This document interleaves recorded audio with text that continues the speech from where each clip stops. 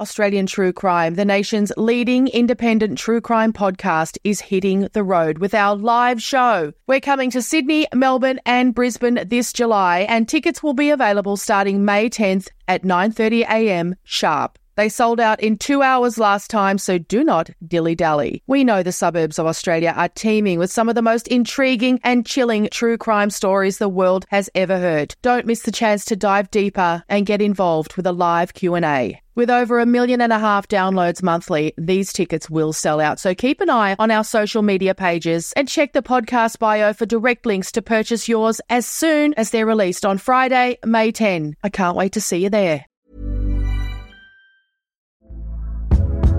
Hey there, it's Michelle Norris. I'm host of a podcast called Your Mama's Kitchen. When I travel, I'm usually looking for a way to find a taste of home when I'm not at home. And one of the things I love to do when I am at home is entertain. And Airbnb allows me to do that. When I was in California recently, I rented a house that had a great kitchen. And when we were sitting around the table, we're all thinking, we're in someone else's house. Someone could be in all of our homes as well.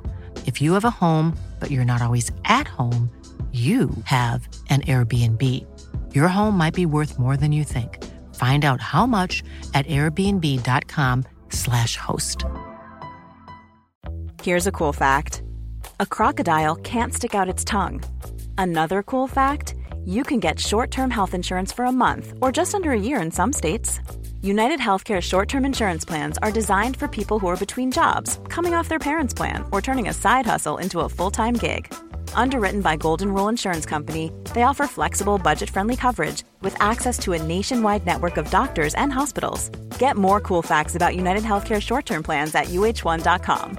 This Mother's Day, celebrate the extraordinary women in your life with a heartfelt gift from Blue Nile. Whether it's for your mom, a mother figure, or yourself as a mom, find that perfect piece to express your love and appreciation. Explore Blue Nile's exquisite pearls and mesmerizing gemstones that she's sure to love. Enjoy fast shipping options like guaranteed free shipping and returns. Make this Mother's Day unforgettable with a piece from Blue Nile. Right now, get up to 50% off at BlueNile.com. That's BlueNile.com. Hey, it's Paige DeSorbo from Giggly Squad. High quality fashion without the price tag. Say hello to Quince. I'm snagging high-end essentials like cozy cashmere sweaters, sleek leather jackets, fine jewelry, and so much more. With Quince being 50 to 80% less than similar brands. And they partner with factories that prioritize safe, ethical, and responsible manufacturing. I love that. Luxury quality within reach. Go to quince.com/style to get free shipping and 365-day returns on your next order. Quince.com/style.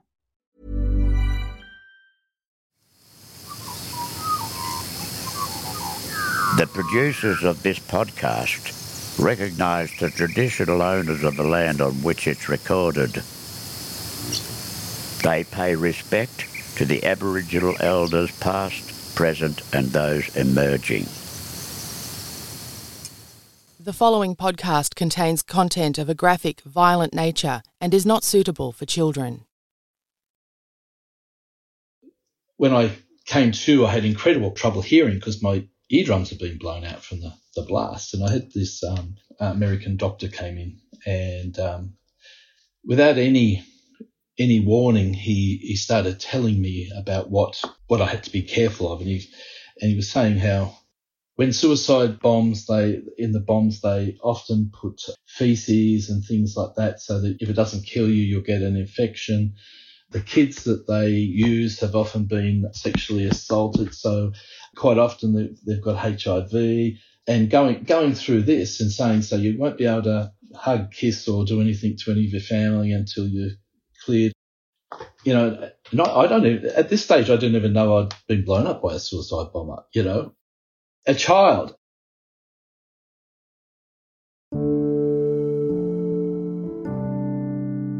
The Australian Federal Police, or the AFP, was established in the wake of the 1978 bombing of the Hilton Hotel in Sydney.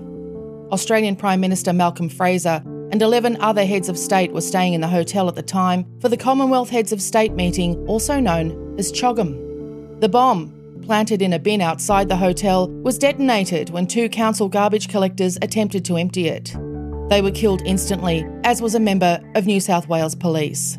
11 other people were injured, including the 2 men driving the garbage truck and several other police members. This unprecedented terrorist attack on Australian soil was the motivation the government needed to greenlight a single federal law enforcement agency. We've mentioned the AFP many times on Australian True Crime, but do any of us really know what they do? Our guest today, who reached the very top of the tree in the organisation, may change the way you think about the role of the Australian Federal Police. For one thing, his brilliant career was brought to a grinding halt when he was supposed to be protected by a bunch of Americans on a dusty road in Afghanistan. David Savage is now the president of the Australian Federal Police Former Members Association, and he's particularly passionate about securing better mental health support, both for serving members and for retired members. I have a feeling that by the time you get to the end of this episode, you'll understand why. I caught up with David recently, and we started our conversation by talking about his deployment in East Timor in 1999. He was sent there by our government during what is now known as the East Timorese crisis. During that period, the tiny community was preparing to vote on the question of independence from Indonesia.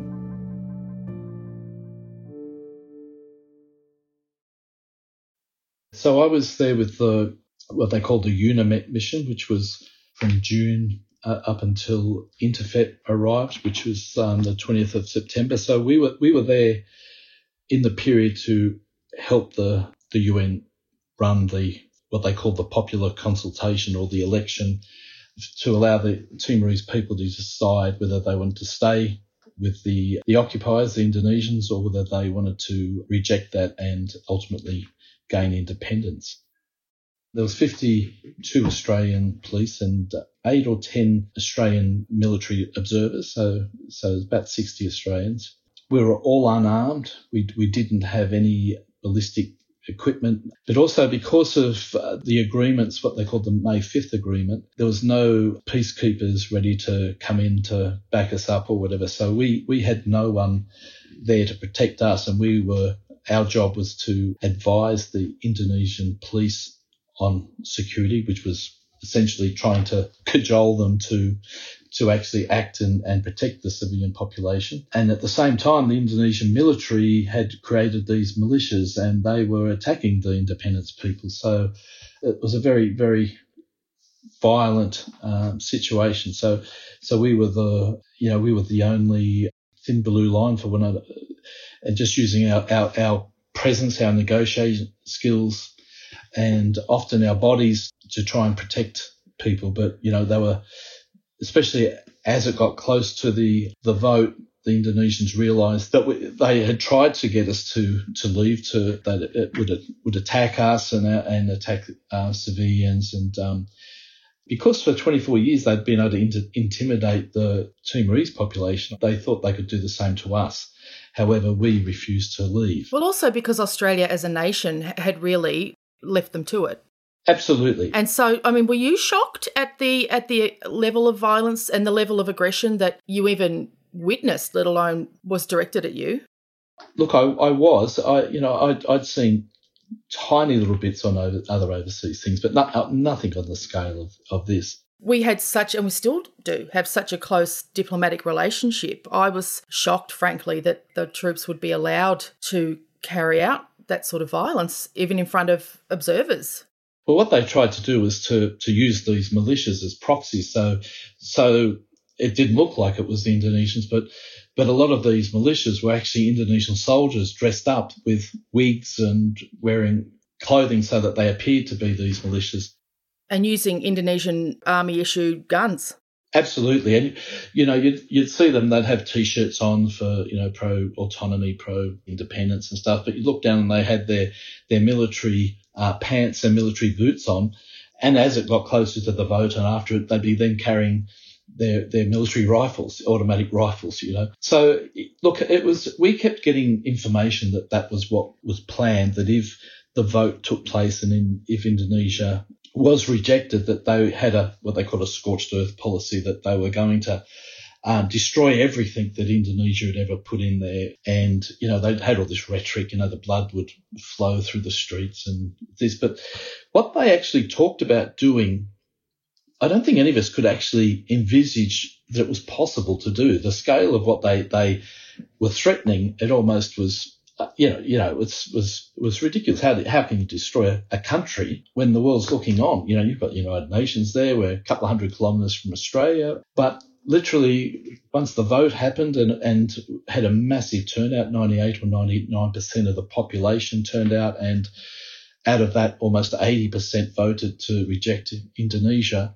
Literally, the attacks, and the town where I was, which is very close to the border with West Timor, was the first one attacked. And, we had a whole pile of our Timorese locally engaged UN staff were massacred straight away. And then the town was just burning the whole, we're trying to get our local staff, trying to bring them into, but we also had about 50 or 60 international UN staff that we had to try and consolidate into one place. And, they'd started, machine gunning our house. And when you don't know what's in their mind, it's when you're laying on the floor in the middle of the night and the whole town's ablaze and, we're being shot at. And so the next morning we had to, go and collect everybody that we could. But the whole, at the Indonesian police station, there were several hundred Indonesian police just standing there watching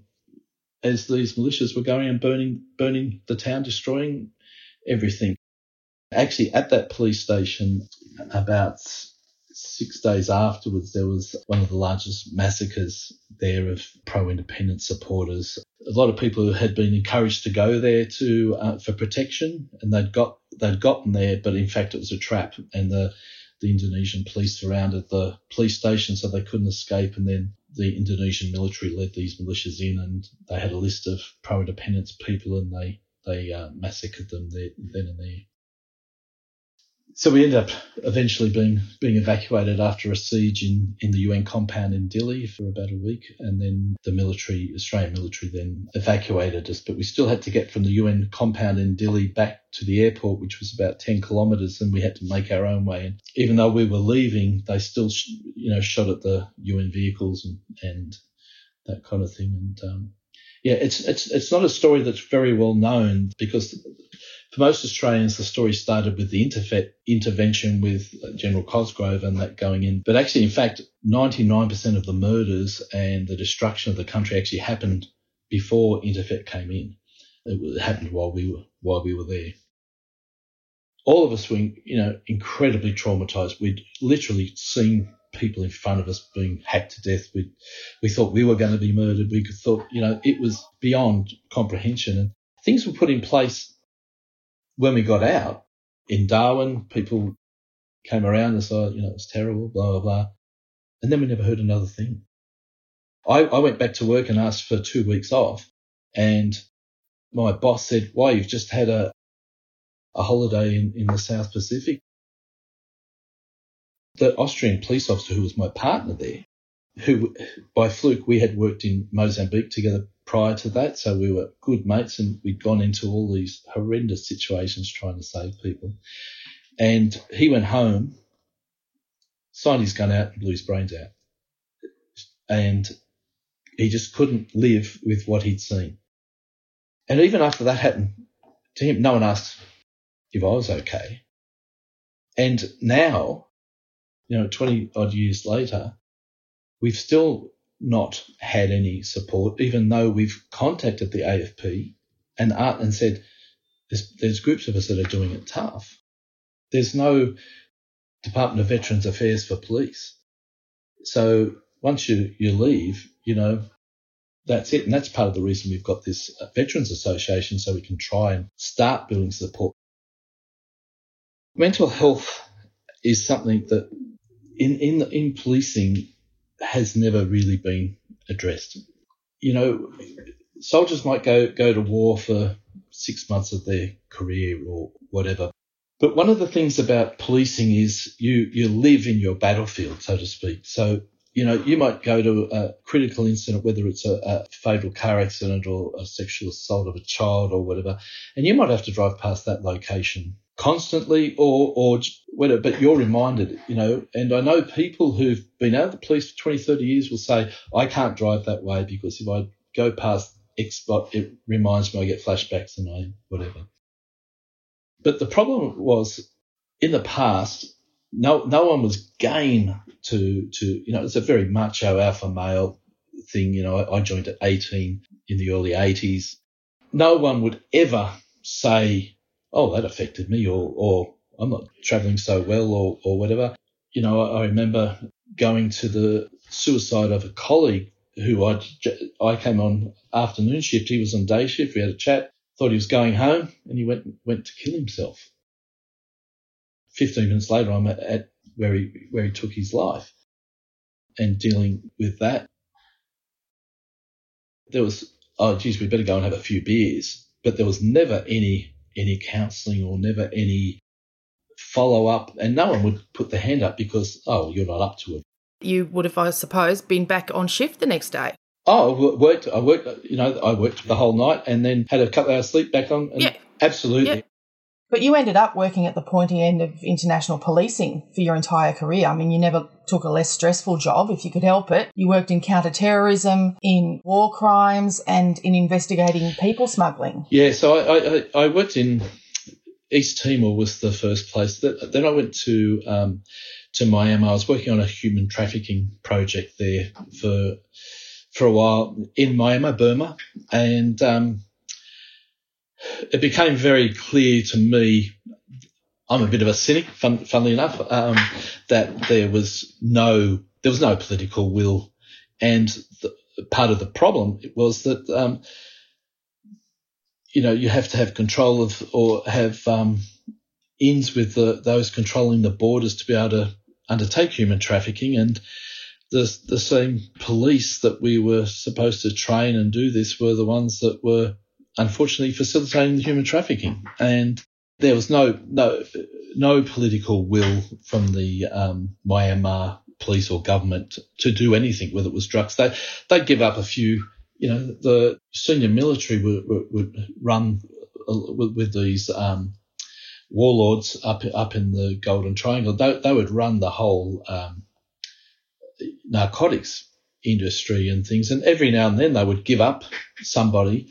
And it was usually someone who wasn't paying enough bribe to someone else. They'd make a sacrifice. And you knew that the way what the military was doing in the rest of the country, cracking down on the different ethnic groups and things. So after a while, I realised that I was wasting my time there. Why do you think that is? Do you think that's just down to pure economics? In Burma, the corruption there and the influence of China, from Mandalay north, everything was Chinese. So the Chinese would come down, they would just pillage all the forests, all the timber, all the jade mines, all the natural resources were being the whole place being ravaged with, no kind of, we'll take this tree and leave 3 others or plant, they just cut everything down. And an incredibly beautiful country with incredible natural resources, but in the hands of the military and in the hands of corrupt officials. So there certainly was, if there was a rule of law, and the country could have been successful, but with the military dictatorship, it was never going to happen. So how do you communicate that as your job? I'm assuming you've got KPIs. Yeah, absolutely. Look, I'm. So, what do you communicate back to your superiors? You realise, oh, okay, this isn't happening. Is that what you tell your boss? You just go, mate. I'm not one of those people that can sit there and put a rosy glow on something, But it's good that you're listened to. It's good that you're in a position where you can say that, I guess. Well, sometimes. Yeah. But what I decided after a while was, of saying, putting in reports saying, really, we're just not getting any traction here, and I'll give an example of how serious they took. So we would run training courses for the police, and we would have basic investigator courses, and then we'd build up to complex transnational crime investigation courses.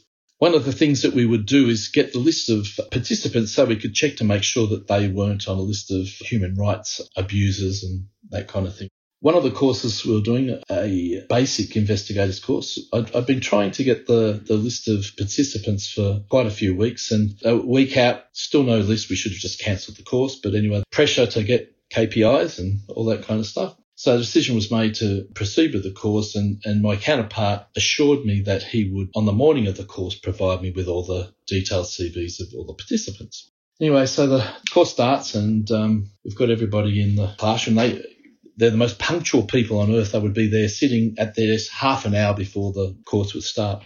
Anyway, so we were all gathered there, and to break the ice, I would sit down and talk about my family, my life, what I'd done in the police and blah, blah, blah. Then I'd go around and ask each participant. I was very pleased because there was probably about 40% female participants, which was really good.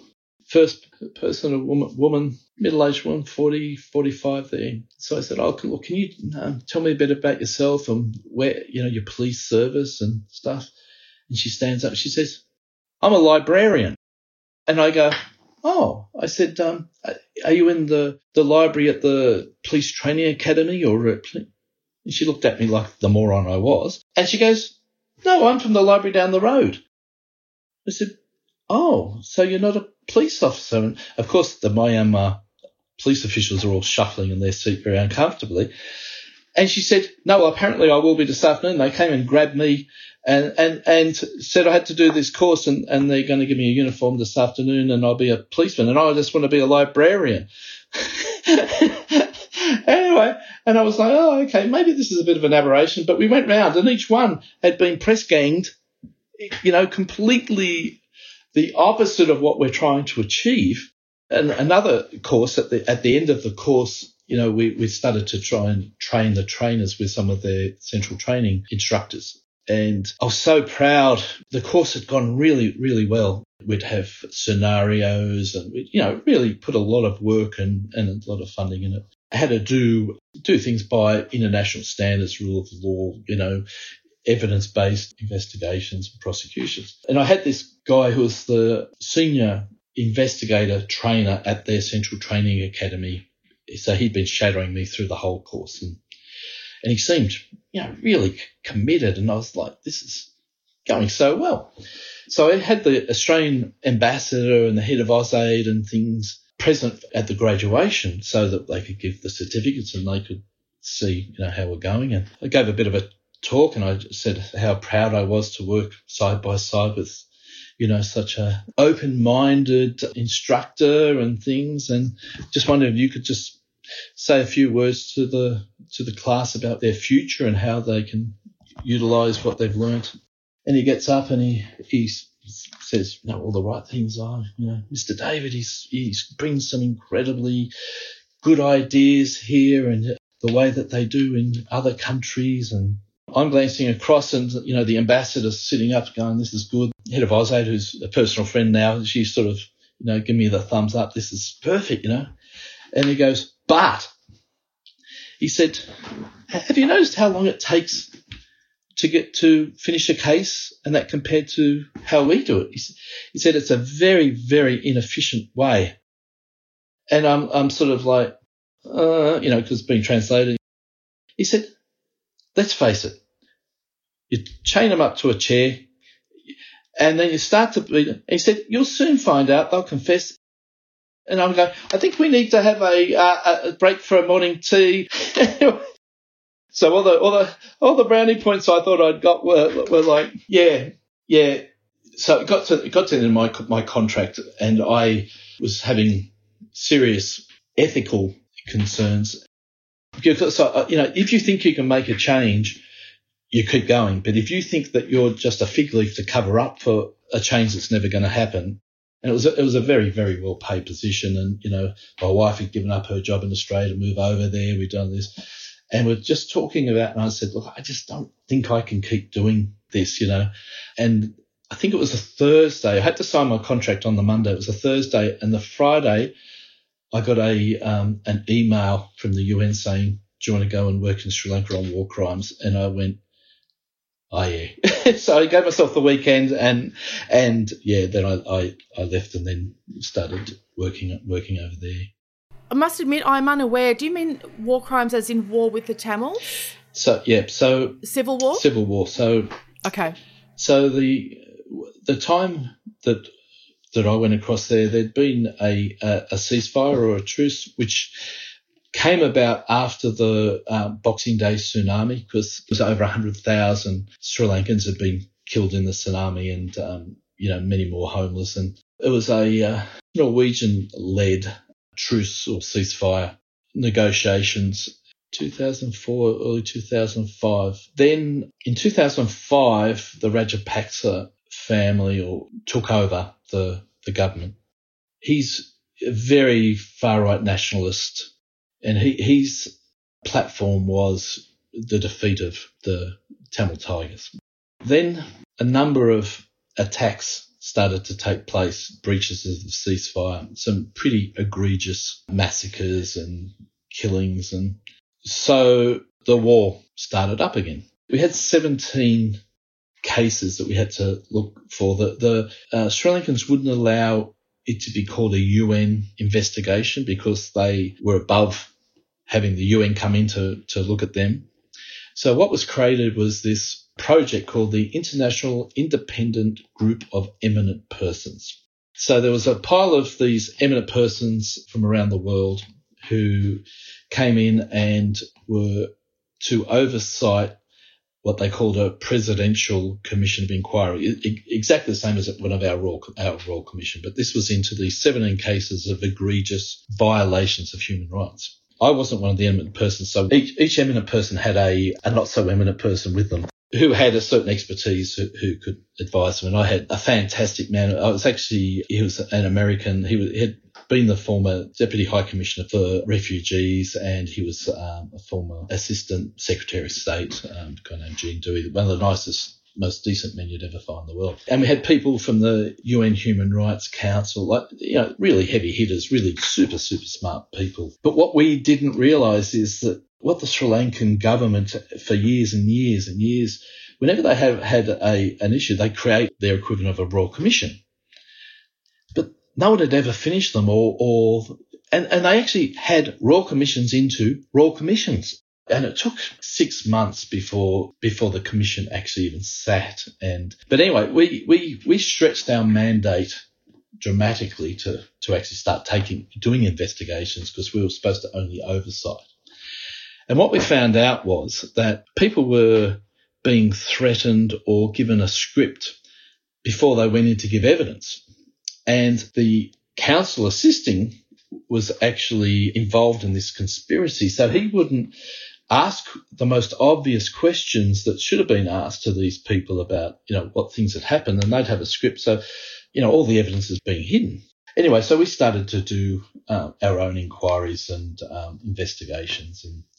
And what we found out that in a number of the cases, it looked like it was the Tamil Tigers had undertaken these egregious crimes. We found that actually the government security forces had killed even their own people so that they could in poor people bomb a railway station in a really poor part of the country and blame it on the Tamil Tigers. So this was so that the war could start again. And they also, what was interesting is that these three Rajapaksa brothers, one was the president, one was the minister for defence, and the other one was the finance minister. So they pretty well had everything covered.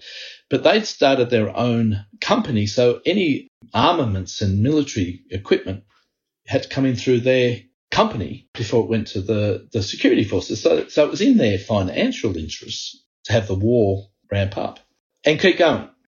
Once we started to investigate these things, and they stupidly allowed us to start asking questions in the Commission of Inquiry. So we'd ask questions that were obvious to anyone that should be asked. And so when they realised that you knew, which there must have been a moment where they realised, oh shit, they know. Was there a change in the way you were treated and the way your sort of life was going on? Well, things got worse than chilly. There was a bit of a system there where you'd get the cold shoulder, that you get hints, they'd publicise things about you, and then they'd kill you. It set up accidents and that kind of thing. There was a number of people that we interviewed who were really key to some of the most egregious crimes that you could ever imagine, that we had to get asylum into other countries. And they weren't just Tamils, they were journalists who had tried to expose the truth. They were human rights advocates. So we had to work with different countries in order to try and sneak them out of the country and get them asylum and that kind of thing. You know, it's quite a hair-raising process. You know, we got more than 100 out. Well, what happened then was that they started to publish, because there's a government newspaper, about how we were what they called white tigers, which meant that we were sympathetic to the Tamil Tigers. And nothing could have been further from the truth. You know, the Tamil Tigers were the first group to implement suicide bombing, for example. And, you know, we were as critical of both sides because both sides did some absolutely horrendous stuff. But things came to a head when they published on the front page of the newspaper saying that David Savage was a personal friend of one of the senior Tamil Tigers, school friends. Not sure how they worked that one out, that I was sympathetic, that I was pushing for the destruction of the motherland, which I'd go on the list. Anyway, so if you'd like to express your dissatisfaction with him being here, this is his address and this is his phone number. So at that stage, I got a call from the US Embassy, because as I was working with the American, and they said, you're leaving. Within a day or so, we were out. We all ended up leaving. We continued the investigations from outside of Sri Lanka for many more years, and we wrote the sort of landmark report about when the war continued and the destruction of the Tamil Tigers, but more importantly, the carpet bombing and artillery barrages, which killed over 40,000 men, women and children who were being held essentially as human shields by the LTT. They didn't want to be there, but they literally, in order to kill the Tamil Tigers, they just killed everyone.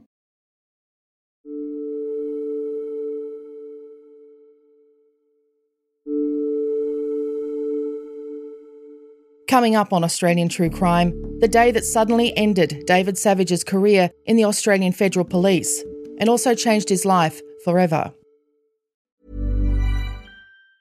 When you're ready to pop the question, the last thing you want to do is second-guess the ring. At BlueNile.com, you can design a one-of-a-kind ring with the ease and convenience of shopping online. Choose your diamond and setting. When you find the one, you'll get it delivered right to your door. Go to BlueNile.com and use promo code LISTEN to get $50 off your purchase of $500 or more. That's code LISTEN at BlueNile.com for $50 off your purchase. BlueNile.com, code LISTEN.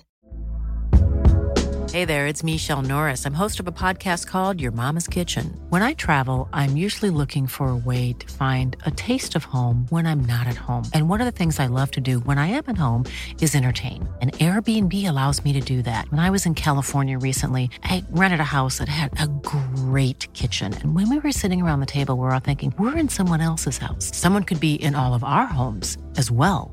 If you have a home, but you're not always at home, you have an Airbnb.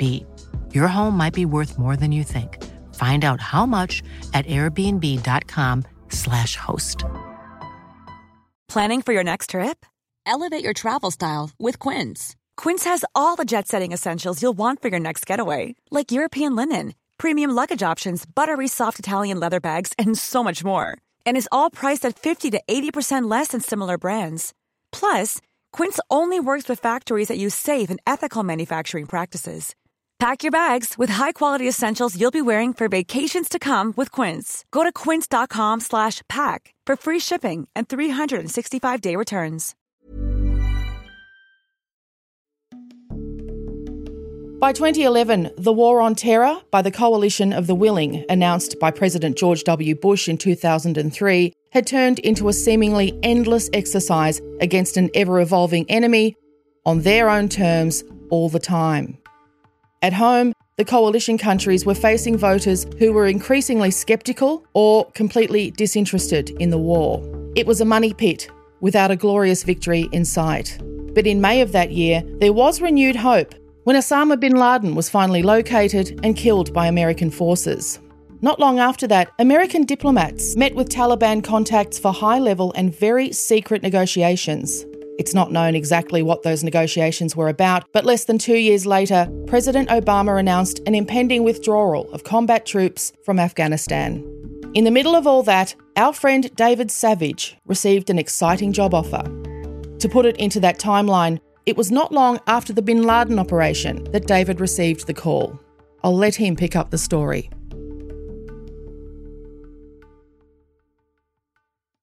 So the preparation, and I'll say preparation in inverted commas because it was really appalling. And the excuse was, oh, this is a new role, so you've got to make it your own, that usual rubbish that people say when they have no clue of what you're supposed to do. We were part of this Kevin Rudd-led Australian Civilian Corps. So he was trying to get a seat on the Security Council, so he was trying to replicate the US Peace Corps and all that kind of stuff. So I just happened to be a DFAT employee seconded to the role, whilst others came from outside of the public service or the Australian public service.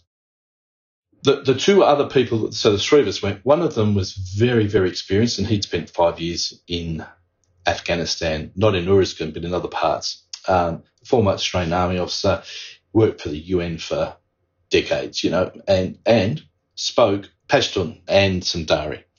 So we fly there.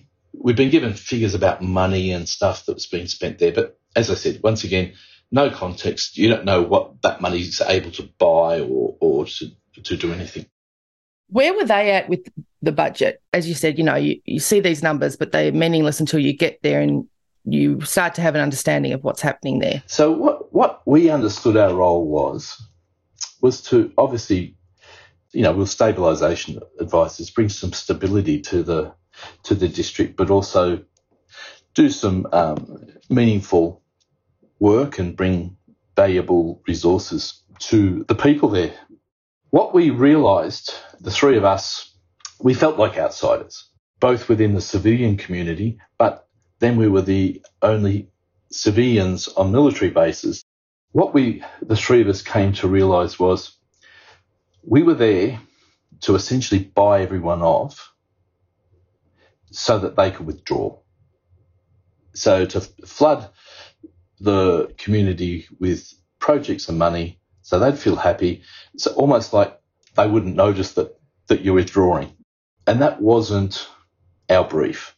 And we were essentially 10 years too late. So people like me should have been working there from the get-go. No matter how good and well-meaning the military are, they're just not trained. That's not their gig, to win over people. So I'll give you an example. One of the Dutch had put a project, the main project at the time, I think it was $20 million, right, to run a road from Tarankout to Chora, where I was. And in the initial plans, there was to be no culverts, that is, pipes underneath the road, because people can put IEDs there, which is the greatest threat. Well, they put in 100 and something culverts. So 100 and something places where you can put IEDs that can't be seen. And part of the reason that the contractors got away with doing that was because people hadn't been going out there and monitoring the road because it's too dangerous. So these foreign governments are paying local contractors to do all this work? Usually foreign, big development sort of engineering companies, and they will send a couple of adventurous types there to hire the local staff and the contractors to get it done. But you need the people that are paying it to say, hang on, what are you doing? And one thing I never saw was an amount of what my budget was. It was just like, whatever you need. One of my first roles was troubleshooting. Well-meaning soldiers from the PRT, the Provincial Reconstruction Team, had no experience in contracting or dealing with people. They're soldiers. Had engaged a guy to put 3 wells in this village. They paid him the money up front. The money you're giving him is the most money he's ever seen in his life. They paid 3 lots of $5,000 to drill 3 wells. So he drilled 1 well in his backyard, and then owned the water.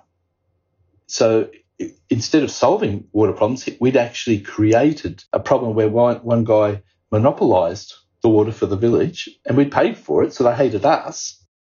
So my first job was to try and negotiate and get 2 extra wells. And then in the process, it was like, well, how much does a well cost here? Clearly no one in this town or this province can afford to pay $5,000 to get a well. Why are we paying it? You know what I mean? And, the most a well should cost is about $800, right? The worst case I saw, and I won't say who paid it, but was up to $100,000 for a tube well, because they kept asking for more money, because once they'd spent a certain amount, they couldn't back off because they didn't have anything to show for the money. But they just didn't take enough notice or care to note that they were being ripped off, or they consciously thought, yeah, this is outright, but we're just giving them money, they'll love us or something. Do you think that, like, when other countries were in charge of the job, they allowed this crazy price gouging gravy train? Absolutely. One of the things that I and my colleagues did was try to take obviously a responsible approach to it. But I think that may have been your downfall, mate. I've got no doubt that was part of the motivation. I think we we have to be really clear about the fact that aid money was ending up with the Taliban. I don't know how much, and we can't say how much, but I mean, it was, some of it was ending up funding the Taliban. Oh, without a doubt. There's no doubt at all that when you flood a community with money, that the Taliban aren't going to, some of the people are going to be Taliban, but also the Taliban are going to put the squeeze on people to get the money. They can see what's being built or constructed, and they know money's coming into it. So, yeah, definitely. We had one guy, which I can't think of his full name, but Brown Eyes was his nom de guerre, a very, very nasty piece of work. And he had refused to engage with us, and there was always this suspicion that he was Taliban, which, as it turned out, he was.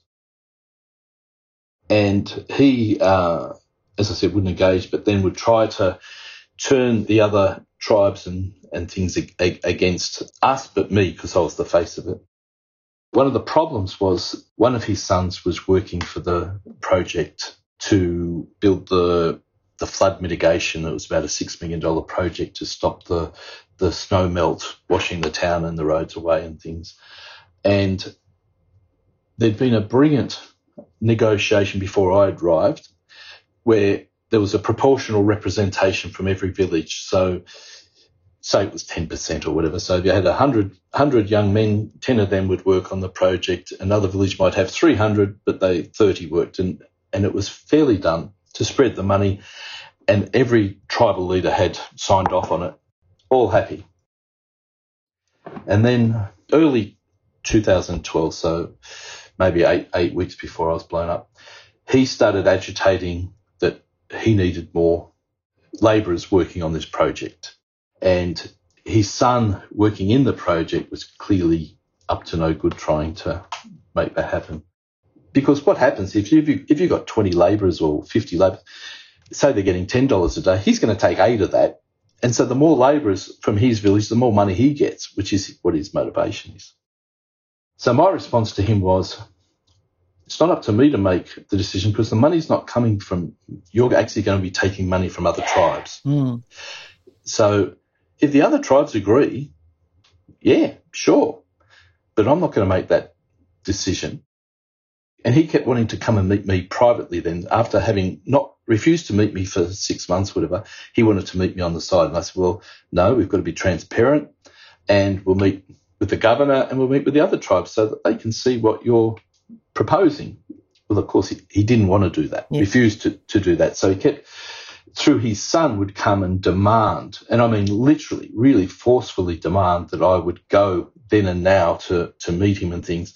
And one of the problems, was about, obviously, I can't be seen to be kowtowing to one of the local strongmen, but also what was he setting me up to be ambushed or blown up or whatever. Because the previous governor was assassinated, right? So, I mean... And, 3 police chiefs. Yeah. It was a common thing and a very, very dangerous area. So, I had got into not an argument, but quite a strong discussion with the son and just saying, I'm not going to meet your father. I'm not going to do that. And so he then tried to turn it that I was against his father. And, of course, it made him look, I guess, weak because he couldn't convince me or force me to bend to his will. Yeah, so I knew I hadn't made any friends there.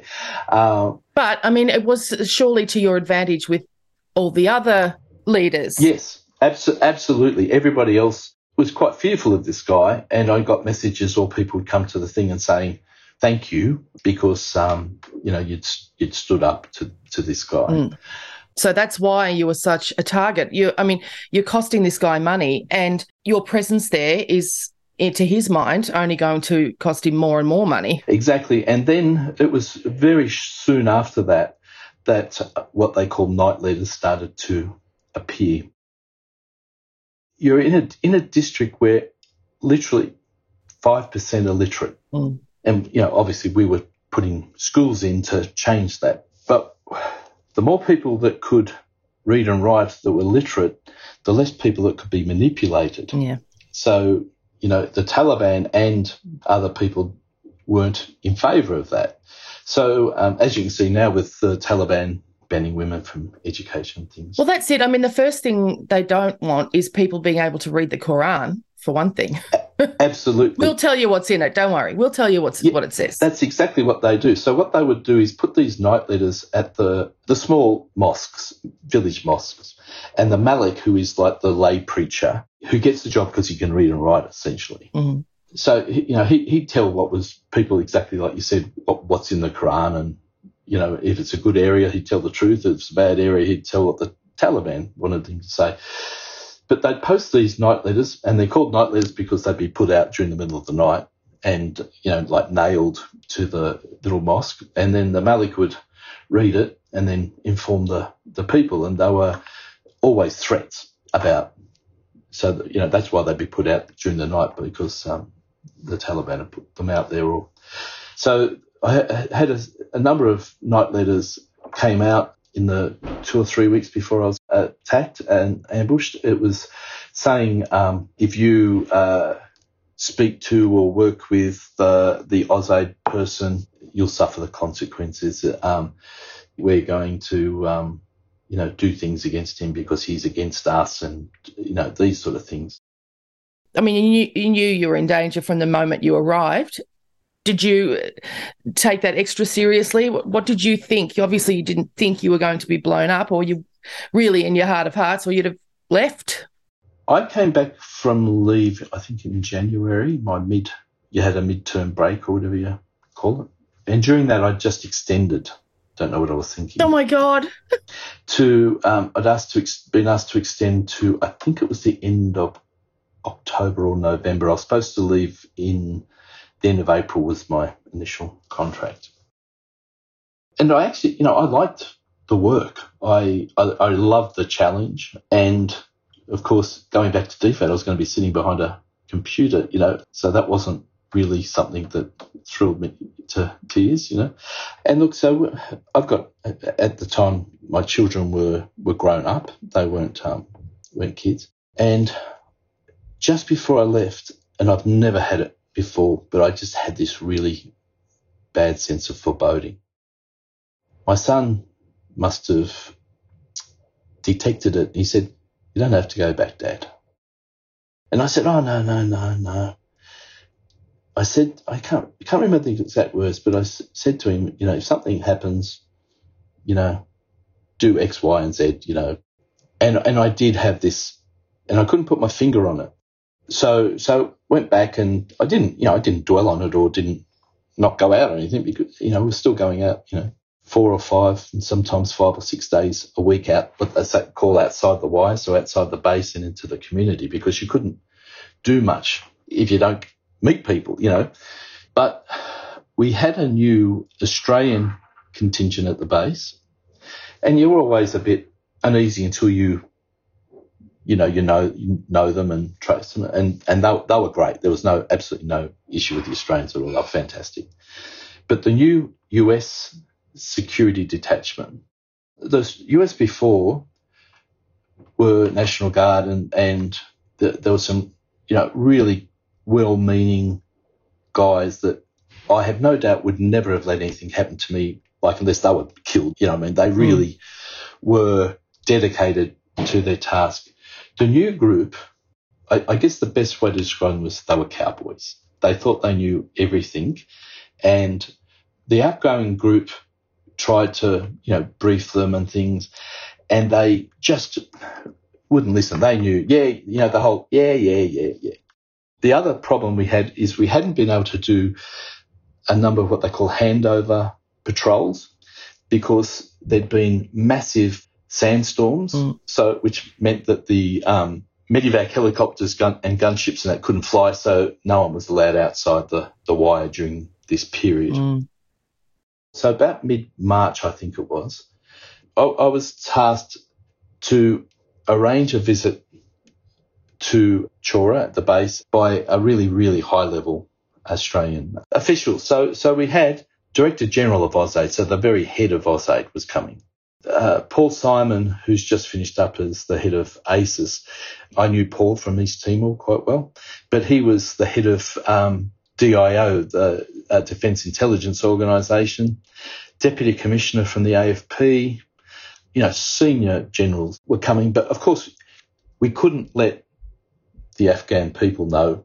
So what we've got to do is we've got to what they call scope out how we can do it without letting anyone become suspicious about what we're doing. Now, I was tasked with organising a 100% what they call dismounted on foot, not in vehicles. So, which means they'd fly into the LZ at the base, and then we'd go on foot to the district headquarters and visit all these things. So I went and did a recce on this with both the Australians at the base, because I think they were going to take major role of the perimeter security, but special forces were coming in for each of those people to. Funnily enough, they weren't going to let US National Guard protect them. And I should add that we had to make sure that all of the district officials were actually going to be at the office that day, because there's no point people coming from Australia, essentially, to meet these people if that was a day they were going to be inspecting something or they decided to have a day off or whatever. So I had to come up with a fake reason that everyone had to come, had to be at the office. But you had to keep it so secret that these guys were coming to town that you couldn't even tell them. No. So on the, I've got a feeling it was like 8 o'clock we were going to head off. So we got to go down, grab a brew and whatever for breakfast. Then you had to line up at a set time. I think it was probably 7:30, where they checked your equipment before what they call you stepped out. So we do that, and then they radio, seek permission to leave. We're literally just about to step off, and this guy says, "Can I come too?" They had a thing where you had to be on the tab or something. You had to submit the names the night before of who was going, so to go to Tarankout to approve them. So it was like, your name's not on the list or the tab or whatever.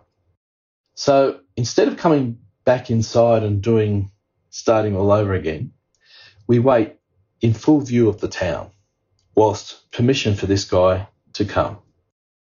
So there's 16 plus me, 17, and him, 19 of us standing there, but it took so long, we eventually sat down.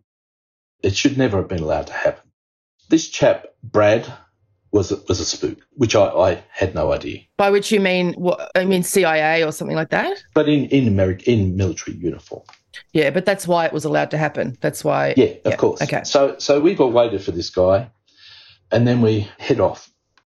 Tim Diggs, one of the guys, 100% of the time had a helmet cam video on. Roger. Right, yeah, we're going to go through the bazaar, through the market. I've looked at the video. I couldn't remember the trip there at all, but I've looked at the helmet cam video, and you can tell just by the atmosphere in the town that people are uneasy. Yeah. Anyway, so it starts off. We're outside the office, just about putting our gear on, and some locals come up and ask for whether we can meet them and whether we can give them certain things. Clearly, what they're doing is delaying us. Of course, yep. But everyone's oblivious, and you can see I'm trying to say, yep, okay, yep, come and, we got to go. But we head off, putting our gear on. It's chatter about, let's go and get some bread on the way back. Let's go to the market and do this. And we would never walk back on the main road because there's only one place you're going, and that's back to the base. Whilst if you're cutting through back alleys, are you going somewhere else? You can't be set up. One of the guys who's my close protection, as soon as we get outside the second last gate, but before we go out through the wire, he's wandered off and left me. He's already gone. And I'm, talking to some of the soldiers, and he yells back nonchalantly to another one and says, you've got Dave. As in, even though that my sole raison d'etre is to look after him, I'm going to go for a wander, which is exactly what he did. So the guy that is tasked to make sure he wanders off as well. So we go into the main town where there's people around and stuff, and I'm standing there looking around, and I'm completely by myself. They've wandered off. They're into shops. When they've gone into the bakery to get, the Afghan flatbread, they're told that there's none there. So instead of going, okay, and they go, we'll wait. So we'll all stand still in the middle of town. So the Taliban must have been going, how good's this? These guys are helping it. You know what I mean? And I don't pick this up because I don't have a radio, but I get it off the helmet cam video. One of the guys says to two young soldiers, he said, look at that guy. He's got orange staining on his hands. The two guys go, okay. And he said, do you know what that is? And they go, no. And he says, it shows that he's just been mixing HME. And they go, what's HME? And he goes, it's homemade explosives. Hey, 37, you got a guy coming your way with these orange hands. Stained hands are usually a sign of HME production. Now, they've seen a guy that they identify who's just been mixing homemade explosives because he's got orange on his hand, and no one does anything. And then eventually, after all this wait, we start walking, but the whole patrol spreads out over, I think, 70 metres, right? Instead of it's supposed to be a bubble around me so that no one can get near me. That's why they're there, to protect me. So the guy, which I think they call it Point, the guy at the very front, is ahead, and he says, all the workers on the project are all leaving. They've got a lot of tools here, nobody working. Now, anyone knows anything is, as soon as the locals are leaving an area, it's because there's an attack about to happen. And they've left all their tools. Now, their tools are the most valuable thing that on earth. You don't leave your tools behind unless you're in a hurry. This Brad comes up to me and says, look at that. This is really suspicious. There's a guy sitting on the side of the road with two kids drinking tea, right? And he goes, that's really suspicious. Can you take a photo, right? And I said, before we take photos, we always just ask permission. Here's me. Yeah. We just ask permission of the spotter if he doesn't mind. Anyway, the guy said yes. So I pulled my camera up, but when I went to take it, he pulls his shirt and covers his face. But in the photo, you can see he's got a radio next to him. No, why? But then I had to take one last video, and a motorbike had come and stopped the patrol. But interestingly, the patrol didn't care about anyone walking through or driving through, but the motorbike came and stopped themselves because he was making the patrol stop. Do you know what I mean? Because they then had to had to check him. So completely out in the open. I'm there filming the ditch, and Brad says to me, because we're waiting, he says, "Oh, wow, what type of trees are they?" Because it's blooming, you know, and they're apricot trees. And I said, "Oh, yeah," I said, "the apricots, they're really beautiful." So I take a bit of 2 seconds of video, and I had my pouch for my camera on my ballistic vest. So I've just stopped videoing, opened up my pouch, and I've got my arm up, luckily, and I'm putting the camera into the pouch. And Brad's next to me, and he turned, and the face of horror. It's funny, I can still hear the massive crack of the blast. Oh, shit, son. God. You know, I was blown 10 metres. He was blown into the ditch about 8 or 9 metres away. You know, I was blown up apparently and then landed flat on my back. Was unconscious for a few minutes. Get some cover, motherfucker! Interestingly, the 2 guys who were my designated protection didn't get a scratch because they reckon the closest one was about 100 metres away. Where the did that come from? The suicide bomber. Give me the tourniquet. Coming. Give me another tourniquet. On his way. Right here. And one of them was the one with the helmet cam, and he, not for months later, that I found out that he watched the bomber dressed all in white walking for 37.5 seconds towards me through, he weaves through my security thing. No one says anything to him. And then as he hits the road, you can see on the helmet cam him hitting the road, and I'm in blue on the other side of the road, and then he just runs straight at me. But the thing that saved my life was that he tripped just before, and they haven't told me how it was detonated, whether he detonated or it was remote detonated, but a lot of the blast hit the ground and then came up into us. And look, I think the only thing that saved my sanity is that I didn't see it happen. Yeah, and of course. Living every day knowing that a little boy was murdered to try and murder me is a really, really difficult thing to live with. The medic was also critically wounded, and you see him come over to assist me, and his femoral artery was cut. He was bleeding to death, and I was unaware, but a patrol of Navy SEALs had stopped into our base and to lay up for a day.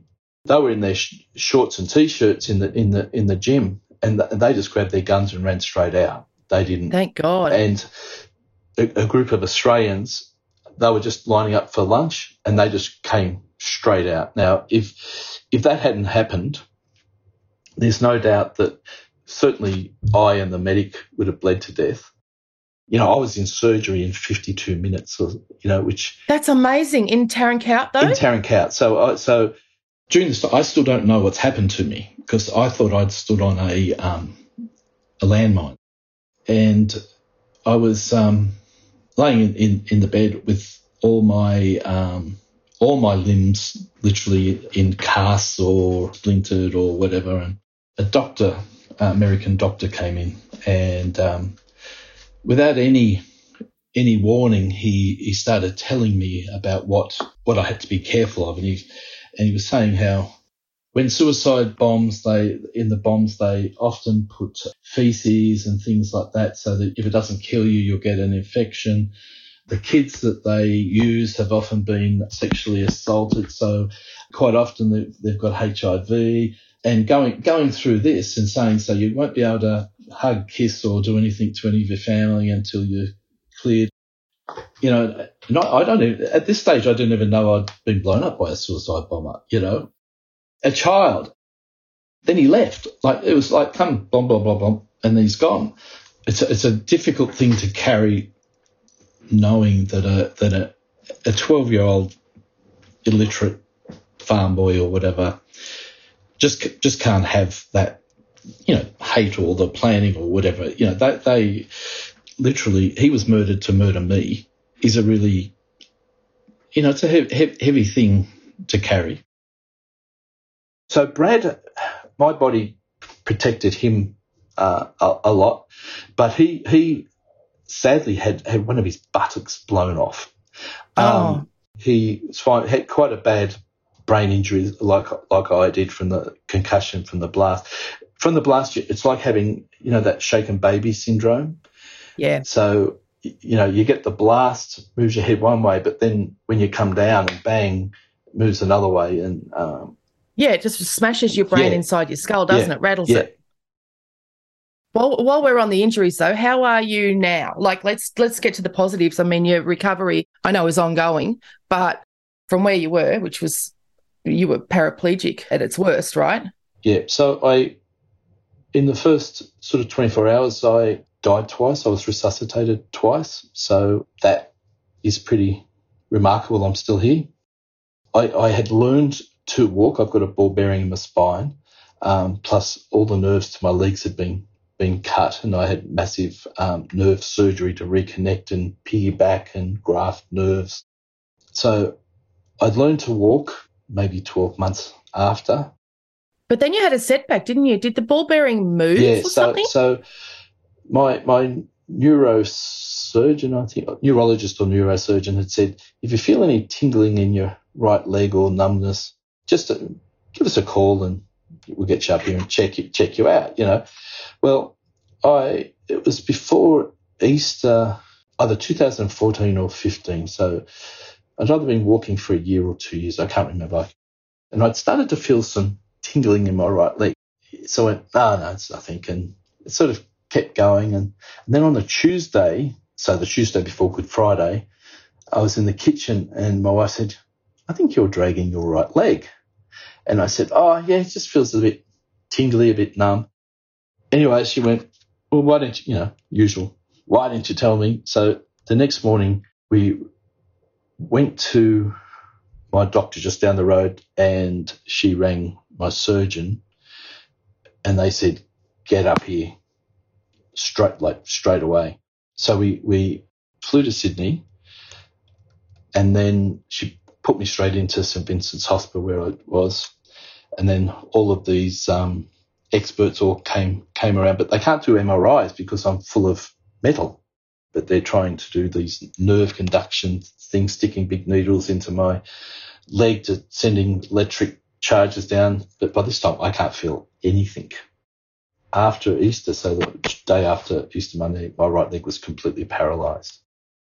I was in hospital for a month, I think, or in Sydney before coming back to hospital in Canberra. But they looked at it and they came to the conclusion that they could not move, which is the same one that they had after I was wounded, that they couldn't take the ball bearing out because of the fear that I'd become both legs paralysed and then become incontinent and do all that kind of stuff.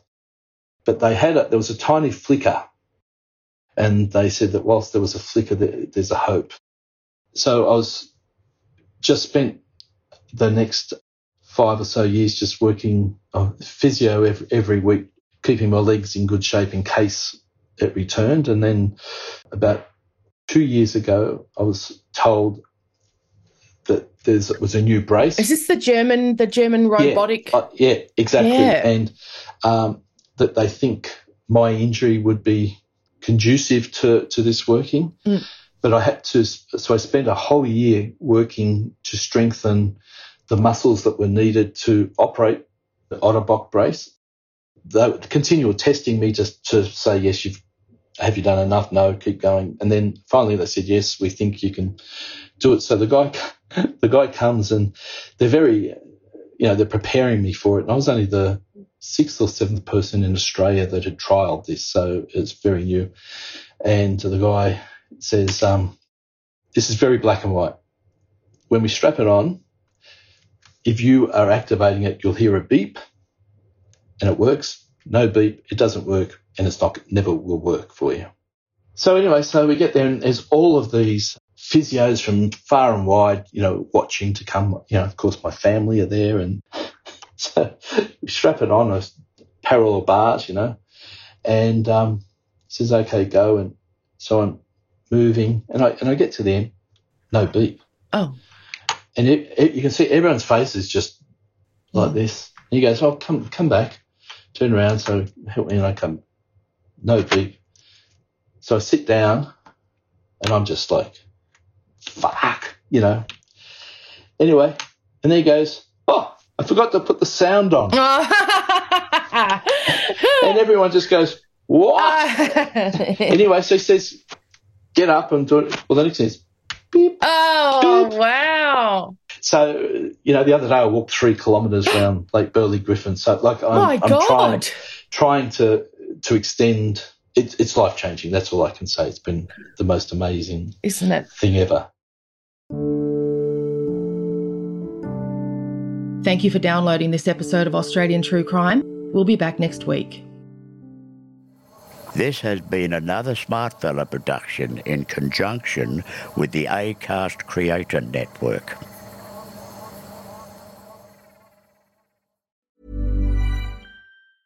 Prescription products require completion of an online medication consultation with an independent healthcare provider through the LifeMD platform and are only available if prescribed. Subscription required. Individual results may vary. Additional restrictions apply at lifemd.com. Read all warnings before using GLP-1s. Side effects may include a risk of thyroid C-cell tumors. Do not use GLP-1s if you or your family have a history of thyroid cancer.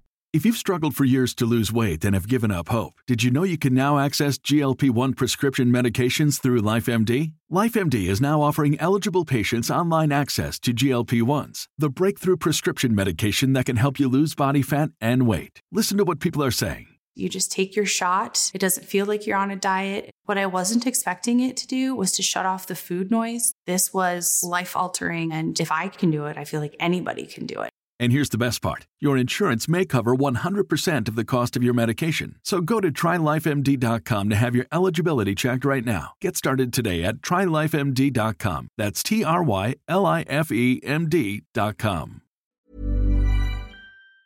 Australian True Crime, the nation's leading independent true crime podcast, is hitting the road with our live show. We're coming to Sydney, Melbourne and Brisbane this July, and tickets will be available starting May 10th at 9:30 a.m. sharp. They sold out in 2 hours last time, so do not dilly-dally. We know the suburbs of Australia are teeming with some of the most intriguing and chilling true crime stories the world has ever heard. Don't miss the chance to dive deeper and get involved with a live Q&A. With over 1.5 million downloads monthly, these tickets will sell out. So keep an eye on our social media pages and check the podcast bio for direct links to purchase yours as soon as they're released on Friday, May 10. I can't wait to see you there.